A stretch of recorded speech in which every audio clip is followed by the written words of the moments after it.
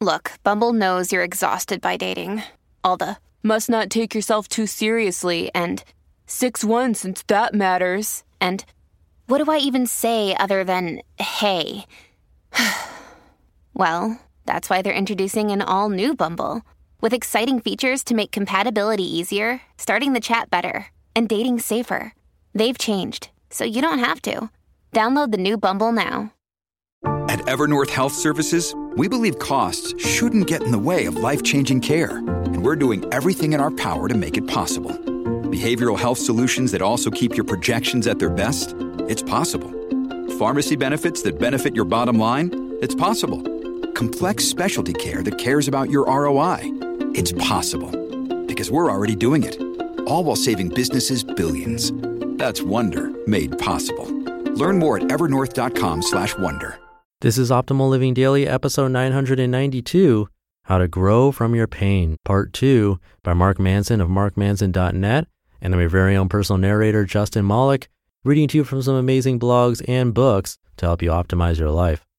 And today's a continuation from yesterday. If you're new here, it'd be best to listen to yesterday's episode before this one. Otherwise, you'll be hearing the middle and end of an article only. But if you're all caught up, let's get right to part 2 and continue optimizing your life. How to Grow from Your Pain, Part 2, by Mark Manson of markmanson.net. Life after trauma.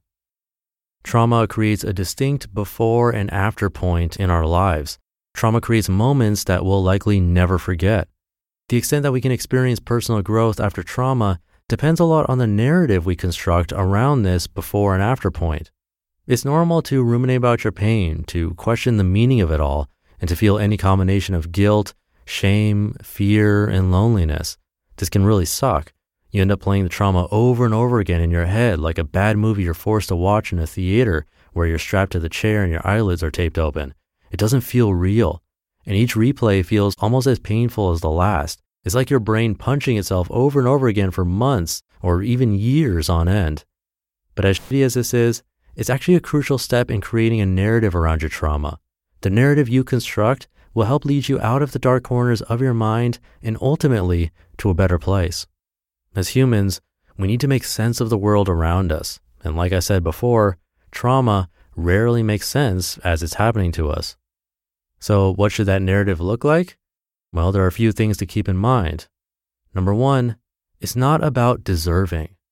Our natural inclination when something horrible happens is to ask, why me? What did I do to deserve this? Generally, the younger we are or the worse the experience, the more we will naturally come to blame ourselves for our pain. We will come to feel that there must be something inherently wrong with us and that we did something to bring the situation upon ourselves. The most important step in forming the meaning of our pain is understanding that it's not about deserving. That goes for ourselves, but it also goes for others as well. It's not about deserving. Pain is not a zero-sum game. If somebody hurts us, hurting them back doesn't make it better. In fact, pain is the opposite. Pain is contagious. It's like a virus. The more we hurt, the more we will feel inclined to hurt ourselves further and to hurt others further. Our own perceived shortcomings will be used to justify further destructive behaviors towards ourselves and towards those around us. It's important to recognize this and to stop it before it goes too far.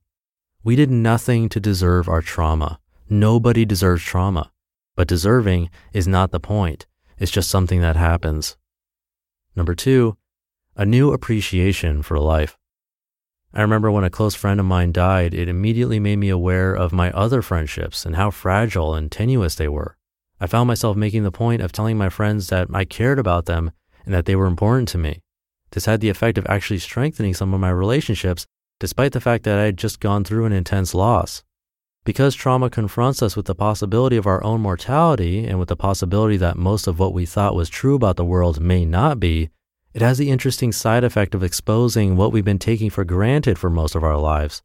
It's extreme pain that has an uncanny ability to clarify what actually matters in our lives and removes any inhibition or doubt as to whether we should take advantage of it or not. Number 3, talk about it. Narratives don't form in a vacuum. They only exist when they're communicated to others.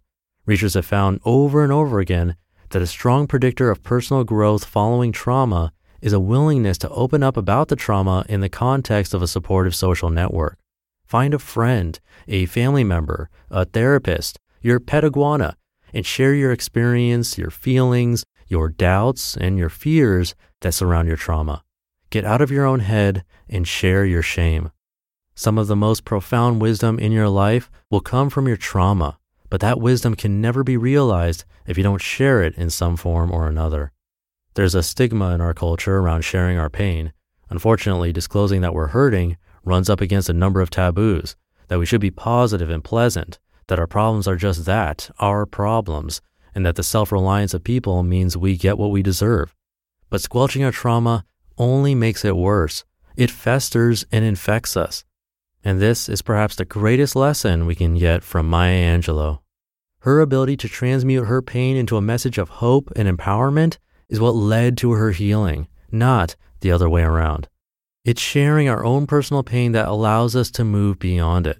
Because it's one thing to just sit and intellectualize our problems to ourselves, but once we share and mold that meaning out in the world around us, our pain becomes something outside of us. And because it's now outside of us, we are finally able to live without it. You just listened to part 2 of the post titled How to Grow From Your Pain by Mark Manson of markmanson.net.